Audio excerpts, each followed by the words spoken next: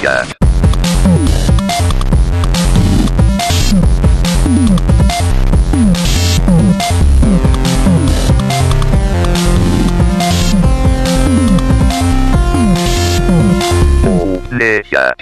Hello and welcome to the Go Play That podcast. I'm Earl Baker and with me is Rob Cook. Hello. And Bob Morate. Hi. So this week we're going to switch it up a bit. We usually do a little round table and talk about what games we've been playing this week. And we're going to actually focus on a topic instead. And the topic is inspired by some recent releases, namely Overwatch, which is out tomorrow at the time of recording. So yes, yesterday. You're all playing it. In fact, you're probably not listening to this podcast. You're probably playing Overwatch. But we've been playing, well, Rob and I and Stu have been playing Doom multiplayer. And we've been very much fixated on freeze tag. Now, freeze tag isn't a new mode for first-person shooters in general. I think you did a little bit of research, and it was a mutator for Unreal Tournament originally. Is that right? I'm not sure if it was a mutator, but it definitely saw popularity in the mod scene for that era of PC shooter. Okay, because I enjoyed the Doom beta. I think we all had a pretty good kick out of the Doom beta. I've been enjoying multiplayer generally, but freeze tag was not one of the modes included in the beta. No, the highlight from that was the Warpath mode, which is like a moving King of the Hill, but there was nothing round-based like freeze tag is. Yeah, and so very briefly, freeze tag is basically team deathmatch, except instead of dying, you freeze on the spot, and your teammates can unfreeze you by standing next to you for a few seconds. So it just keeps on going back and forth until one team has completely frozen. But what I enjoy about freeze tag is the game can swing completely from one way to the other before it's over. I've seen matches where it's 6-on-6. One team has 6 players, and the one remaining player on the enemy team has to basically stealth around the map to try and get to at least one of his teammates to revive them to stand a chance. I've seen matches go from 6 versus 1 to 1 versus 6 to 6 versus 1 and all the way back again. Oh wow, that sounds exciting. Yeah, it starts off as a big 6-on-6 shooter. Quite often, like, there's mayhem, grenades being thrown into rooms, and then in that big shootout, the rest of that round is determined by how many people got frozen. So and how close they are when they died, like how close they are together. Because if you can camp 2 frozen enemies that are in the same room, that's a really good location to be, because obviously that's a hot property that the other team is going to want to get in on. Yeah, and if everyone is frozen together, it's basically game over, because you'll just make sure that no one can get to that huddle of players. But it actually gets very complicated, even as the dominant team, if the enemy is frozen all over the place, because you basically have to coordinate, do we split up? Or one of my favorites is when you recognize who the best player is on the other team, camp that one guy first, if you killed him. Exactly. Yeah. And we had a really fun game, actually, where there was one player who had prestiged, how many times? 4 times over? He was on his 4th. What? Really? Yeah. Already. Wow. And he had the skills to match it as well. This wasn't just a guy that put the time in. I think he's boosting very quickly because he's very, very good. And I would say I was probably one of the stronger players on our team. So I was the one that had the best chance of freezing him. And when we did, it's like, come on, everyone, let's just stay on that guy's corpse. That's our best chance of winning. And sure enough, it's a tactic that works. If you can neutralize the strongest player and hold that room. Yeah. So I just think freeze tag actually allows for some really interesting tactics beyond just team deathmatch. And personally, it's my highlight of Doom. the campaign, everyone's trodden that ground already. I think everyone is both surprised and excited about how good the campaign is. A lot of people were put off by Doom because of their experience with the beta, but I really want to evangelize this freeze tag mode. So if you've bought the game for the campaign already, just get into that mode, is my thoughts. Let me give it a try then. If I ever get the chance of getting Doom myself, I'm definitely going to try that first. Yeah, it's really interesting because it gets you thinking about how you're, like, where you're going to go in the level differently. Like, if it's normal team deathmatch, you're just going to throw yourself, respawn, and try again. Whereas this, you don't want to let your team down by just getting shot down out in the open where they can easily, camp your body. Yeah, and I think that the maps as well are really well designed generally in Doom multiplayer. I think I was really surprised that they didn't just duplicate some of the what's the where you spawn loads of enemies when you squeeze the heart out of that thing in the campaign. What's it called? Hate Nest or Spawn Nest or something. Yeah, or Hell Nest or something like that. Yeah, when you basically attack a Hell Nest in the campaign, it locks all of the doors around you, and you have to clear the area of enemies. And those areas are designed very much like a Quake deathmatch arena. I'm amazed they didn't duplicate those arenas for the multiplayer, but in actual fact, they've gone one further, and the multiplayer maps in Doom are really good. There aren't many. What is it, 6, maybe less, Rob? Yeah, very small handful. But the ones that are there are quality, and I much prefer to have a small handful of really high-quality maps that are really well balanced and well designed and fun to navigate than having 100 maps that are kind of just a bit loose, or you roll your eyes when it comes up in the rotation. Yeah, totally. I mean, if you think of players playing Counter-Strike, they just talk about Dust 2. You don't need a load of maps for it to be a good game. No, for sure. You need good design ethics. I mean, there is a season pass for Doom, which is a real tough sell at the moment, I would say. What is it, €40, I think? It's 40, which, coupled with the general reception that we can perceive on the internet, is definitely difficult. Yeah, because if I look at myself, I would actually drop money on that season pass. 40 might be a bit of an ask, but I do want to play more Doom. But I'm also very much aware that because I'm having to kick off this podcast to try and sell to people the idea of playing the multiplayer, that there is inherently an issue there. To divide what may be a small audience in the first place with season pass content is going to be really tough. I can see that price coming down quite quickly. Well, coming down is a bit difficult because what do you do with the people that have already put the money in before any content's even been rolled out? That's always a dilemma. Yeah. And these things happen. Yeah, but they happen like 1 or 2 years in. I mean, it's not usually like soon after it was released, then it drops the price of the season pass.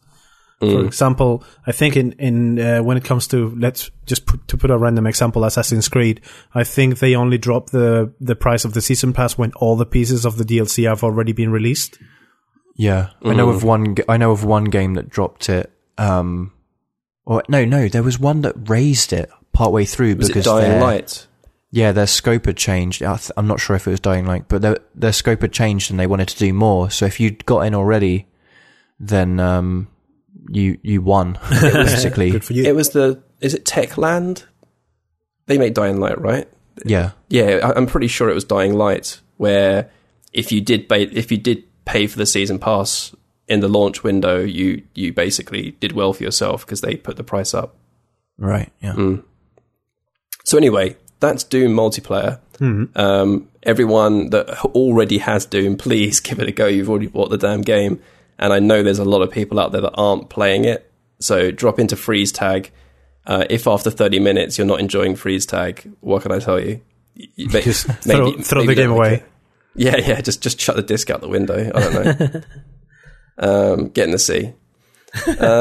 So the topic then, back to the topic. We wanted to talk a bit about our individual histories and how we first encountered first-person shooters. That's right, isn't it? We're going to talk about first-person shooters specifically. Yeah. Mm-hmm. Yeah, competitive shooters. I might branch into a bit of third person, but mainly talking about shooters. Okay, do you want to kick us off then, Rob? Oh wait, Bob, did you have something to say? No. I was just saying pew pew. Thanks for that contribution. Good point. Yes, I'm looking forward to getting round to you. So, okay. Rob, kick us off. So I started. So I said this before. I didn't get into PC gaming until I think 2013, and that meant that my first shooter experiences were with the PS2, followed by the Xbox, and then the 360, and that's where I spent most of my competitive gaming time.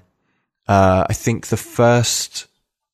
Now, this is going to maybe shock you. My first-person shooter was Time Splitters on the PS2. Oh, that's great. Know what? You could have done a lot worse there, Rob. Yeah. You may have saved yourself, because I was so ready to pounce on you as a console gamer. You're done okay. Well, here's where you could still get upset. Is I made some maps in like Time Splitters 1, and that's where the snap map stuff for Doom is exciting to me, and I'm going to have to spend some time there. But I played some poor man's versions of some very popular PC shooters on the PS2. I played the PS2 versions of Unreal Tournament, Red Faction, okay, and a game called Quake 3 Revolution, which was the PS2 version of Quake 3 Arena. Right, okay. Yeah. So they are arena shooters.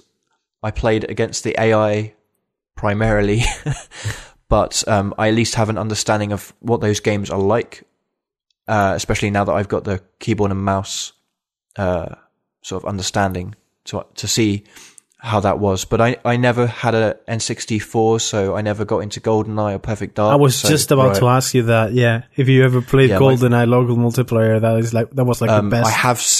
I have since then, but back in the day, definitely not. Yeah. But then when I got the Xbox, and once Xbox Live kicked in, that's where I spent most of my gaming time. With like Halo 2 was the biggest one. Did you play Wolfenstein on the Xbox? Return to Kosovo. Yes, I did play Return to Kosovo. I spent a lot of time on that game. I actually have friends that I met playing that game on Xbox Live that I still speak to today. Yeah, same for me with that, but also with Rainbow Six 3 and Rainbow Six 3 Black Arrow, which were I don't know how big they were on PC, but they were huge on Xbox Live because they were the best online shooters available, and it wasn't. I didn't get the sense that was just a default thing, that because they were the only thing available. They were very good games, and they lent to what ended up being our favorite game as a clan, because I ended up joining a clan and eventually running it, and both hosting and attending LAN parties where we all hooked up our Xboxes. I imagine, Earl, once we get to your side of the story, you might have had something similar, but on the PC. Yeah. But yeah, it was Gears of War, it was Ghost Recon 2 and all its expansions, Time Splitters, Future Perfect, Battlefield 2, Modern Combat. Oh wow!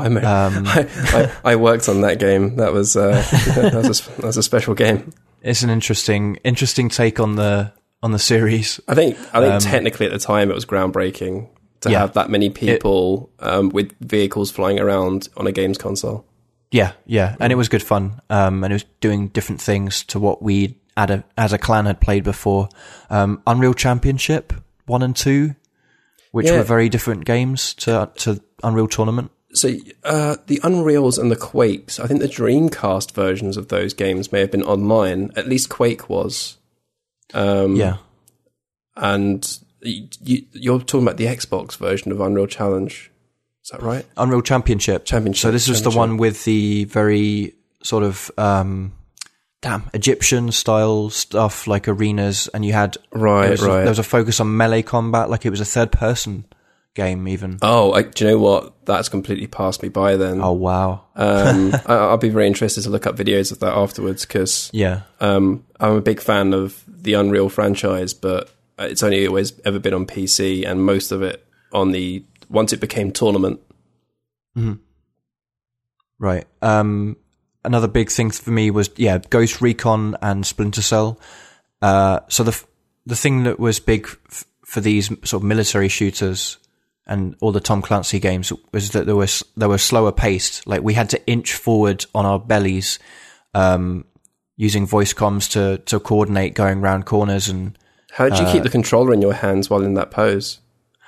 it was difficult. I really could have used the Star Fox Zero swing patent pending. Yeah. I knew it was going to come out every at some point over the pod. I fed it to you. So slow pace, but very team focused. And that's where Overwatch is a big thing for me, because you are nothing if you're not contributing and thinking about the team. If you're just going out there for kills, you're not going to get anywhere. You might get play of the match because you're going to rack up a good spree, but it's not going to mean anything in terms of your team's success. Just to briefly move on from there, sort of things got a bit slower. I moved to Spain around the time the Xbox 360 came out, and had less time for the clan stuff, but I was still playing a load of Call of Duty 2, which I still maintain is the best first-person shooter on the 360. I won't actually disagree with you. I think that's a fantastic game. The multiplayer on that game was really, really good.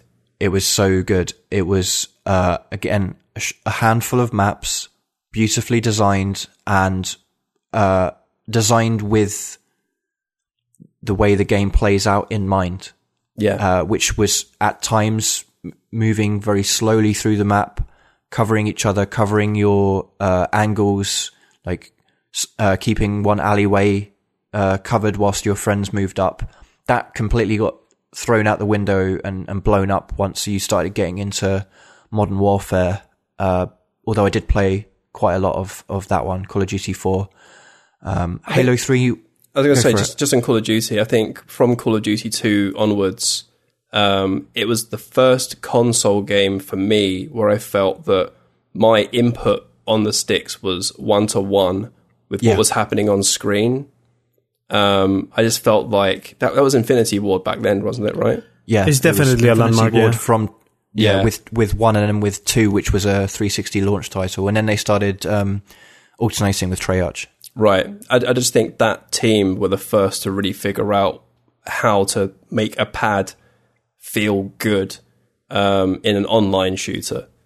I felt that with Halo 2, but it's also plays out very differently. You're more spongy. There's a focus on shields and regenerating health. I think with Halo that game is tailored very well for consoles.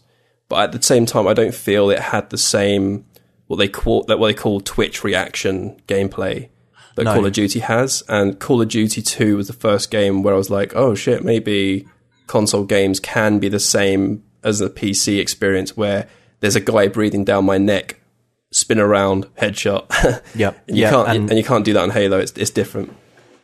Definitely. And having come from playing 5 years as a console competitive player, like I was in tournaments, I was in clan matches every week. I was very good with a controller, and still am, like far better than I am with a mouse and keyboard, as you might have seen in our Doom streams. So yeah, by the time we got to the 360 with Call of Duty 2, that it was perfect. Much better than Perfect Dark Zero, which is another launch title. Oh dear. Which didn't pan out quite so well. Did that have multiplayer? It was all about the multiplayer. Really? So they said, but it was no good. It wasn't. It just didn't feel right. You would shoot people and they would exclaim in pain half a second later, and then they would ragdoll in the most incredible ways. It was not a good game, but it was one of the few things we had available at the time. Yeah. Is it Graw came out a few months down the line, didn't it? Advanced Warfare came out the first quarter of 2006, so it was a good 6 months out from launch. Wait. Advanced Warfare or Modern Warfare? Advanced Warfare. Ghost Recon Advanced Warfare. Sorry, Warfighter. Yeah. Sorry, Yeah. Advanced Warfighter. Yes, that's the one. Warfighter. Yeah, and that was Naming that was conventions, as good. Yeah. It's all modelled up. Advanced Warfighter was every bit as good as Ghost Recon 2, which we played a lot. So that brought things back to competitive gaming for the console. From there was not really much apart from Halo 3, which I never thought was as good as Halo 2. All the way up until I think 2012, where Tom and I played Max Payne 3 online religiously. And that was really the last time I really put a huge amount of time into a multiplayer shooter, except for a brief time with Battlefield 4. Mm-hmm. So yeah, that's more or less my history on consoles. And then I moved to PC, and I'm not very good at CS:GO. I'm not very good at Doom. And I think you were getting there. I think there's a learning curve with Doom. Yeah, there's something in there, but it's definitely, you have to remember that I've been using a keyboard and mouse in this way for a couple of months, really. Like, I started playing CS:GO this year, like, in earnest. I might have a look at your setup and see if there's something I can do to help you out there as well. Yeah, I guess I need to keep fiddling with settings and trying to get into it, but yeah, it's all about decreasing your input lag and all that kind of stuff. It gets a bit techie. No, I'm fine. I want to try that because I do want to get good at both Overwatch and Doom, and I think Overwatch, if I look at the characters I spent the most time with, they're the ones where I don't have to aim. I can just use Winston and fire the lightning gun. Apparently Overwatch, you actually don't have to, this isn't a criticism at all, but you actually don't have to be aiming at them for it to hit. There's a bit of auto correction on the shooting in Overwatch. Right. I think with maybe the exception of some Widowmaker sniping or something. Yes, like I that. imagine that has to be perfect. But some of the characters, the hitbox is a bit big, and you don't necessarily have to have the reticle exactly on the enemy for it to hit. There's a bit of drift where the actual on the skill bullets. is in movement and timing and team combinations. Exactly. Yeah. Yeah, it makes sense. But I've resisted plugging in a controller and giving up. I do want to keep moving forward with the keyboard and mouse and get to a point where I can feel good about, consecutive MVPs or something like that. But yeah, that's all she wrote really for my history. That's a big variety of games as well. Yeah. I mean, it's an impressive catalog you played, man. Yeah. Even all my list is going to be much shorter. Right. Well, yeah, I jumped about a lot, much as I still do to this day, but a lot of it was driven by which games I could convince 8 or more people in the clan to get. So I would get most of the games, play with randoms online, see which ones stuck, and some of them did, some of them didn't. Chromehounds, I wish that had stuck. Chromehounds, amazing.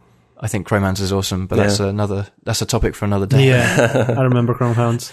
I would not mind doing a retrospective on Chromehounds. It's a shame you can't play that game anymore. Yeah. No, it's impossible, right? You'd have to just get YouTube videos and commentate. Well, maybe if can't you set up like a fake Xbox Live server or something? I don't know how that works. Yeah, I actually did that once for Halo, because Halo didn't have any online. Yep. But through Wireplay, which is going to come up in my talk later, there was a way to emulate servers. I don't know if it's still there, but yeah, I think so. But so Overwatch and Doom, Overwatch is doing it more for me because of the team play. Whereas when we're playing together, like when you, Stu, and myself are playing freeze tag, it's all about the communication. But you can just be an awesome player, like that guy King from the other day. He was just a beast. Yeah. He had prestige 4 times and he was carrying his team, whereas you can't really do that with Overwatch. No, I would argue it's impossible in Overwatch. Yeah. That being said, I think a 6-man team on Doom would be just incredible. But yeah, definitely 6 friends communicating. Exactly. Yeah. But one player can make a huge impact in that game. One player can indeed beat 6 other players in that game. Yes, it's as has been. Yeah, I have seen it multiple times. I'm going to switch it up, Rob. Sure. And I'm very interested to hear from Bob because, forgive me for speaking for you, but you're not actually much of a shooter fan generally, are you? No, I'm not. That's the thing. I mean, and not because I haven't played them, because I have really an extensive history with first-person shooters.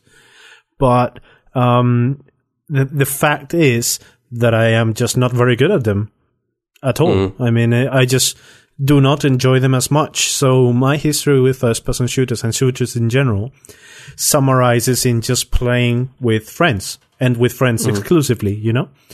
So, my history basically begins in those places where you actually went with your friends and you paid for 1 hour of LAN games, you know, cyber cafes and such. I don't know if they still exist, but I have fond memories of that, you know. Not in the West. No, yeah, that's the thing. I mean, they may exist, but they are definitely not as big as they are right now, or as they were then, because, well, anyone has an internet connection at home right now. So what sort of games were usually in those cafes back when you was playing? They were big on Half-Life mods, mostly. Yeah. So back then, I played mostly Half-Life, Counter-Strike, Day of Defeat, Action Half-Life, and a myriad other mods. Yeah. And also Quake 3. So, yeah, of course. I mean, there was... where I used to live, there was no prestige in a cyber cafe, because that's what they call them, if they did not have Quake 3 and Age of Empires or StarCraft. But the fact is that nobody played StarCraft or Age of Empires there, because the games were the games were so long, and you just had like maybe half an hour to play a few games and such. So you always end up playing Quake 3 or Counter-Strike. I actually attended an Age of Empires LAN party once. Yeah, and the game hadn't resolved in the 4 hours that had been booked for the venue. We just had to like shut down. Sorry. Yeah. That's the thing. I mean, if you were to pay for a LAN party on Age of Empires or StarCraft, you may be as well paying a fortune involuntarily. Yeah. So yeah.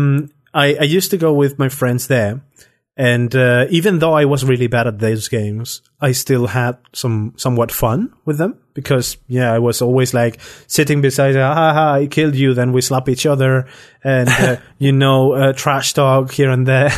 So that's what made it fun for me. But of course, eventually this would be going down and down the more the online multiplayer factor was actually reaching our homes. Yeah, but that really did not stop me from playing shooters. I've been also purchasing a lot of PC and console shooters. I've played a bunch of Halo games, Call of Duty, Battlefield, and such. But I really never played them on my own. I never really enjoyed them when I played them on my own. I still don't. So we go to that day. Rob, I played with you several times Call of Duty 4 on the Xbox 360, for example. Yeah. So yeah, those times were really fun. That's definitely my highlight of the console first-person shooter era, because I had like a steady party to play towards, and makes all the difference. Yeah, makes all the difference. I hated playing with randoms because it was 100% frustration. I had none of the enjoyment, but all of the frustration. Whereas when I play with friends, you at least can like chat around, and it's completely different. But you're not focusing, like if you're getting destroyed by a 4-year-old, or maybe a 4-year-old, 14-year-old. It's so hard to judge these days. Yeah, if you're getting destroyed, you're just getting killed again and again and again, and there's no one else to talk to and vent with, you're just focusing on that. Whereas if you're chatting with someone, you may not even realize you're doing terribly. Yeah. But you know what? I think most of these games are best as a social experience. Exactly. You know what what my favorite first-person shooter of that era was for me? It was actually Left 4 Dead. So. Oh, really? Yeah, really. I don't even classify that as that era, to be honest with you. It feels so recent to me. Yeah, but it's still actually not that. If you think about it, It's not really that recent. I mean, it's actually a few years old. And let me think. Is it post Orange Box or before Orange Box? I think a little post. Yeah. Okay. So what we're talking... It wasn't in Orange Box, was it? No, it wasn't. Then, yeah, maybe 2009. Something like that, yeah. Okay. But yeah, that's the thing. Time goes by too quick. 7 years. It's been 7 years since Left 4 Dead 1. And I remember when I was working with you guys over there, I remember like hanging out over that night, having an Xbox Live party with I don't know, Aitor, Juanan, and Chema, and just play together and have a lot of fun. And then my parents telling me to quiet down because I was like screaming at 1 a.m. because that game was so freaking tense, and it was all about the communication, and it was all about the cooperation. Even though we were playing versus other players because they were the zombies, I was still having my co-op fun, my co-op experience, it was definitely a lot of fun. That was the one that I liked the most from that era. But I kept playing them, you know. So sorry, I did interrupt you. No, I was about to interrupt you. I wanted to mention as an aside, as we're talking about Left 4 Dead and Orange Box, that if you're listening to this podcast of the day of release, it is 10 years and 3 days to the day that Half-Life 2 Episode 3 was announced. Oh my god. So that's officially more time than Final Fantasy 15. Yeah, 10 years. Yeah, 10 years, man. A freaking decade with no Half-Life news. Yeah. But yeah, anyway, moving forward a little bit more into the future, I know that I'm not really enjoying the shooter games very much, but I still, every now and then, whenever a shooter comes out, maybe a new Battlefield, Star Wars Battlefront or something, I still play that. But only if I can play with friends. If I have to like turn it on and play it on my own, I have done that a few times, and I may be having fun for like 10 minutes, but then after that is all a spiral downhill of always death and frustration and no longer fun. Yeah, I think even as someone that classifies himself as a specialist in this genre, I generally won't play on my own. I think for me, that's because it feels like I'm wasting my time. Like, I'm spending my shooter time on my own. I might as well go and play something single player. Exactly. I would rather play a campaign. You know? Yeah, the time sinks because, you're right. There's no end to this. You could just play it forever and ever and ever with no end goal. I will say, to call back to the beginning of the podcast, Doom is actually the first game in about 10 years that I've enjoyed playing on my own as a multiplayer game. I think because the matches are just so quick. And if you do a little bit of fiddling so you can boot straight into the lobby screen on Doom on PC, you can skip all the loading screens and stuff. I can just very quickly, in between browsing sessions, go, I'll have a quick 5-minute deathmatch thing, and then just minimize the game. So I'm actually enjoying playing Doom on my own. More so with friends, definitely, but I am able to just dip into that and have a good time. In my case, that's exactly what happened with Overwatch. Because, that's the thing. I mean, when Overwatch first came out and it was announced, I was like, oh my, another shooter. Whoopee. I was not excited at all. But then I started hearing about people who were actually trying it, like friends of mine at work and everything. Like, dude, I know you don't like shooters very much, but if you get a chance, try Overwatch, because this may be just for you. And I was like, why? And nobody could tell me why. So everyone was like, I can't really say why, but you should try Blizzard, it out. That's why. Just fucking buy it. Jokes aside, that's pretty much what people told me. Like, it's Blizzard. And it's like, okay, fine, I'll give you that.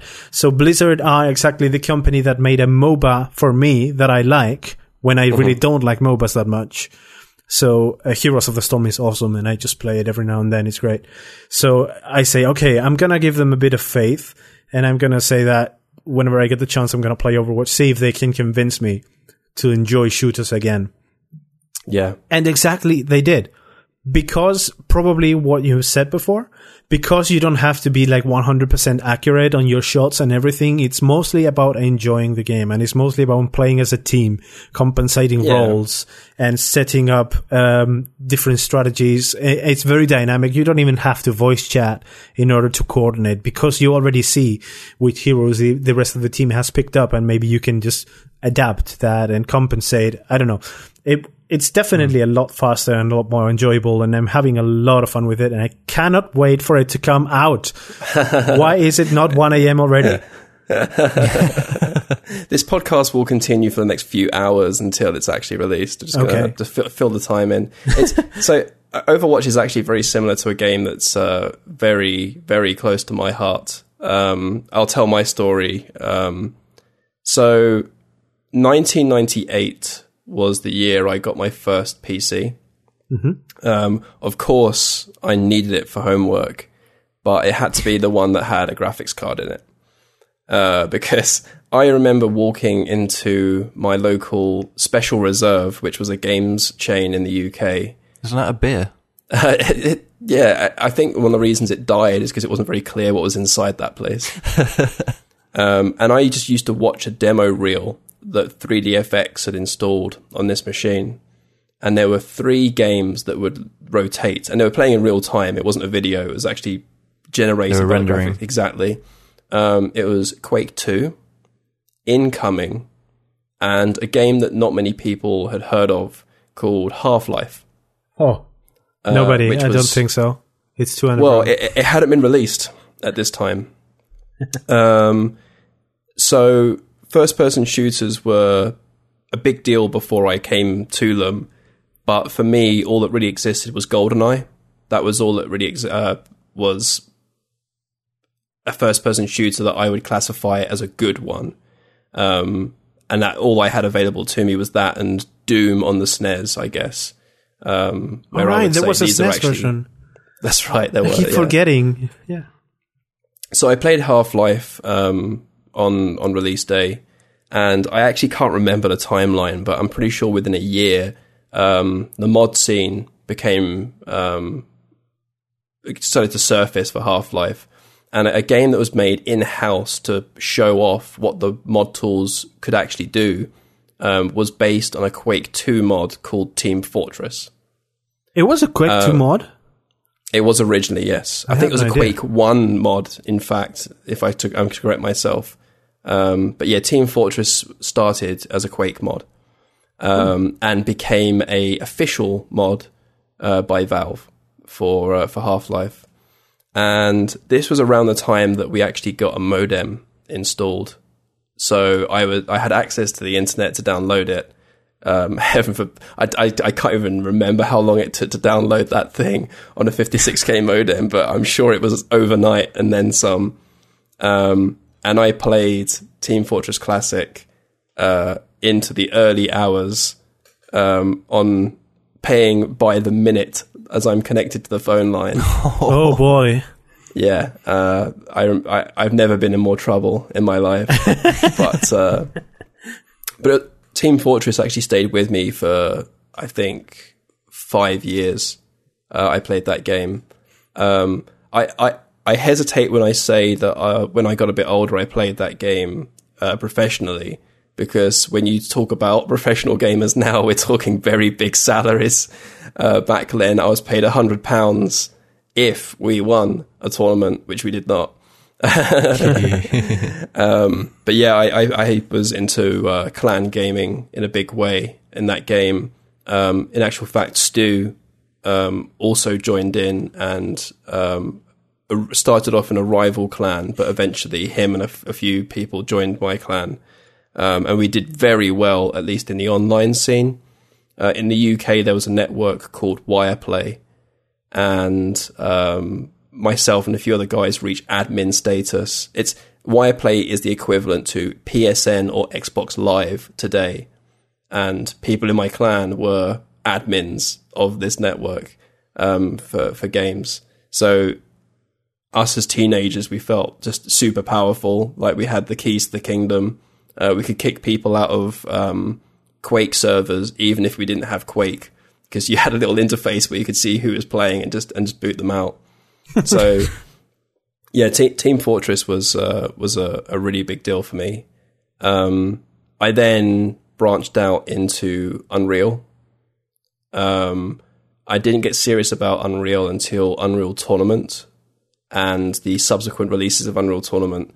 And I was really good at a mutator called Instagib, which is basically everyone has a sniper rifle, which is fully automatic, and it's one-shot kills. Mm-hmm. And I got to a point where I got so good at this that I was spotted by a Finnish guy, and we would sort of just play together. I would play with his clan, and his clan went on to represent Finland in an international tournament that was to be played in London. And he knew I was from England, and there was a guy in the team that couldn't make the flight.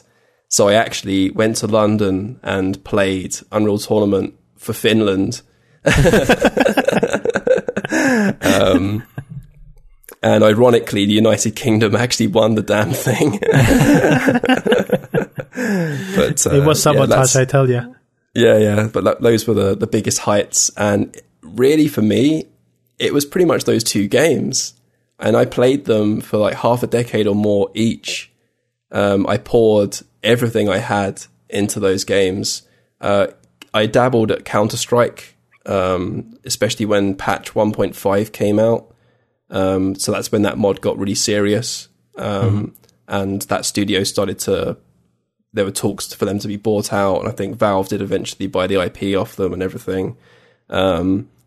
But yeah, I played very few games, but I played those games a lot. But even if you played less games than I did, for example, I still consider your story to be a lot more interesting in terms of first-person shooter and revolving that than mine. I guess like if you dedicate that much time to one game, it's interesting to see where you can take it. And this is how esports players today basically live their life. Is they only play that one game, and that's why they're capable of reaching these incredible heights and these very high stakes, high money matches that they have to play. Yeah. I'm too old now. I think that's also part of it, right? Yeah, my reaction time and my ability to stay awake for 48 hours without flinching and just keep on practicing, those days are gone. That's gone. I have responsibilities now and a family coming, so I just can't do that anymore. But the time put in is definitely a major part of it. And I'm pretty sure that even at our age, if we was to dedicate that same time to something like Overwatch, we could be professionals if we wanted to. But it would just mean a major sacrifice to get there, I guess. Yeah, not just in the time you spend playing other games, but more time. Yeah. From other things that you want to do or need to do. So I'm very excited about Overwatch because it's not a class based team shooter. In Team Fortress and Team Fortress 2, which is a bit different, to be fair. Team Fortress 2, the scenarios are almost like for like what you see in Overwatch. Team Fortress Classic was capture the flag only, but Team Fortress is like, you have a medic, a soldier, a heavy machine gun guy. They've branched those classes out into what are they called? Is it tank? Help me out here. Support. Tank, support, attack, and defense. So although those classes exist, they have sub-characters that exist within those that are very different. So one tank isn't the same as another tank. And I think that's an evolution that's come from the MOBA era that we're in, where it's all about the heroes, the characteristics of the individual characters and getting to master them. And as someone that isn't a MOBA player, but has a lot of respect for those games and enjoys reading and watching those games getting played out, I now have a game that, although it is not a MOBA, speaks a bit more to me, at least on the hero selection part, and is going to bring back a lot of Team Fortress memories. And to play that with you guys who aren't really into the same, you have a very different backstory to me, and Bob isn't even into the genre at all. No. The fact that game has brought all 6 of us together to play that game is an incredible achievement, and Yes, the damn yes, it thing is. isn't even out yet. That it's not even out, and we've all played the beta, and that alone has generated enough of an opinion and excitement. I think it's just an incredible achievement. Game of the year conversations in December are going to be very interesting. Yeah. But you know what? I think, to be honest, I don't know exactly what Overwatch has that pretty much our conversation and our level of hype, so to speak, is pretty much a general thing. I mean, it's not only us, it's everyone around. It's crazy. Yeah, it's crazy. I have the feeling that whenever Overwatch comes out, humanity will cease to exist. I'll give it like a couple of months after Overwatch has come out, so people start dying off because, they would be too busy playing Overwatch to feed. A big shout out to Dave and Mike from Shell Games, who we did an interview with last week. One of the questions was, what game are you most looking forward to? And I think of those guys as having a real finger on the pulse of what's hot on the indie scene and being very creative people. And I expected something very left field. And to hear Dave say Overwatch, I'm like, holy shit, that's it. That game is just literally got every single person in the industry grabbed. Oh, yeah. So I just haven't spoken to someone that at least isn't fully aware of that game and curious about it. But the vast majority I've spoken to have already pre-ordered the thing. For me, it was totally off my radar until I got my PC and we started talking about Overwatch. And then I realized, hang on, this is something I could completely get into. And now I should, because I've got the rig for it. Like nothing against the console versions, but I do want to play that game with the sort of the biggest community possible with the most friends possible. And playing in that ecosystem is going to achieve that. Yeah, Battle.net is quite a special place because you're going to have friends that are really into World of Warcraft, StarCraft, Heroes of the Storm. Everyone has a friend that is into a Blizzard game. If you're at least someone enthusiastic enough to be listening to this podcast, I would be amazed if you're not a person that at least doesn't know someone that's into Blizzard. So yeah, if you can play the PC version, that's most likely where the community is going to be. It's so sad that Tom and Harsh are going to be playing the console version instead. Yeah, I'm interested to hear about their adventures. Yeah. In actual fact, it's funny because that game does tailor itself quite well to a controller, I think. Totally. Works very well, when you were talking before about the precision not needing to be there. Yeah, that totally fits that way better than it does for Doom. Although for Doom, if everyone's on a controller, it's a bit different. Yeah, I mean it's a level playing field, but I don't know if I watched back some of the footage that we recorded when we played the Doom beta on PS4, and looking at it now, it looks really weird to see everyone kind of, he's a bit behind me, I'm going to strafe away from him, rotate, and then start squeezing the trigger. I think I told you the moving the sticks in alternate directions to circle strafe and move and turn around as quickly as possible. That's an elite move. Yeah. Whereas on PC, it's you can turn on a dime. Yeah, I need to go and check that footage. Now we've actually spent some time with the PC version. Also, Tom was mentioning that now he can't play any other kind of shooter. Now he's played Doom. Yeah, that's right. He was playing Homefront. Homefront, yeah, the Revolution. Oh my god, is he playing that through choice or is he someone paying him? I think it's through curiosity more than anything. Okay. I mean, I played the first Homefront and it wasn't actually that bad, but I'm just thinking of May is an interesting month for games, and that game of all games is an interesting choice to spend your time with. I think it was a very, very unfortunate release with Homefront because it had a very, very accident-filled development, and all that hard work had led to be released on the same month where Doom and Overwatch get released. It's a bad year, to be honest. It's really unfortunate. If you're going to be any later, you're going to be competing with, what have we got? Call of Duty, Battlefield, Titanfall. Yeah. All those games are landing before Christmas. All right. So, well, this one's competing with Far Cry. From what I've seen, it's an urban Far Cry. There's a new Far Cry?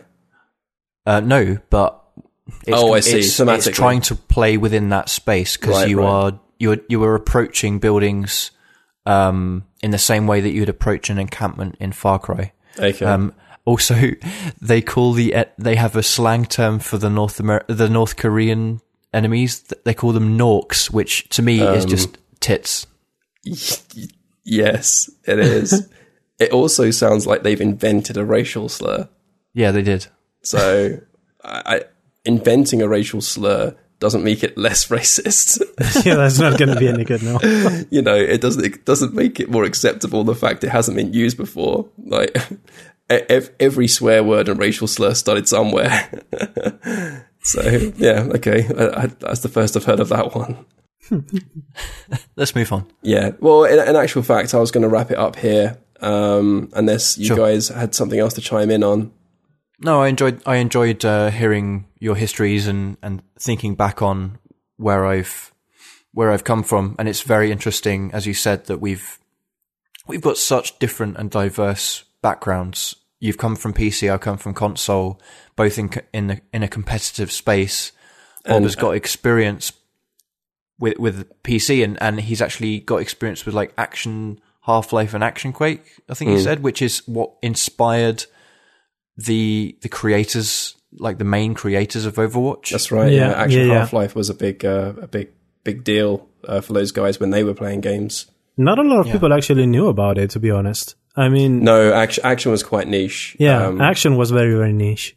Yeah, I did play Action, probably more than Counter-Strike actually, but difficult to tear me away from Team Fortress. But yeah, it is interesting to see that all roads lead to Overwatch. And let me have a look. It's released in 3 hours from now, so everyone buckle up. 2 hours and 15 minutes. Is that where you are? Yeah, possibly. Okay, so quite interested to hear feedback from any of our listeners. podcast@goplaythat.com. Let us know if you like the new format. We'll always be sharing games that we feel passionate about with you, but we felt that with this format we feel less forced to talk about what we're playing that week, because it may not necessarily be something we're head over heels in love with. Unfortunately, that's not going to happen all the time. Yeah. So we want to really focus on the games that we love, and that's not always going to be the games that we played yesterday. Sometimes that's going to be the games we played a decade ago. Yeah. Yeah, feedback, but also share your background and whether you're interested in Overwatch. I mean, that's a given. Of course you are. But I'd like to hear other people's stories of where they've come from in terms of shooters, or if they're just interested in the game but haven't really any background. Maybe we can comment them on some sort of follow-up podcast or something. If you send us like a story that you are very, very enthusiastic about at some point, we will just discuss it on some future podcasts and comment on it. Absolutely. And if you can fit your story down to 160 characters or less, you can tweet us at GoPlayThat. And please look us up on Facebook. We do all the things and all the stuff. And that's us for this week. Please join us again next Wednesday. We're every Wednesday. We've got a good run of Wednesdays now. We haven't missed one. Yeah. For how long? Half a year already? No, I don't think so. I think it was it November time or something? Yeah, November has been already a little bit more than half a year. If there's one thing you can say about GoPlayThat.com, they make a predictably scheduled podcast. Yeah. Okay, so that's us. Thank you very much, and join us again next week. Goodbye. Thank you. See ya. Bye.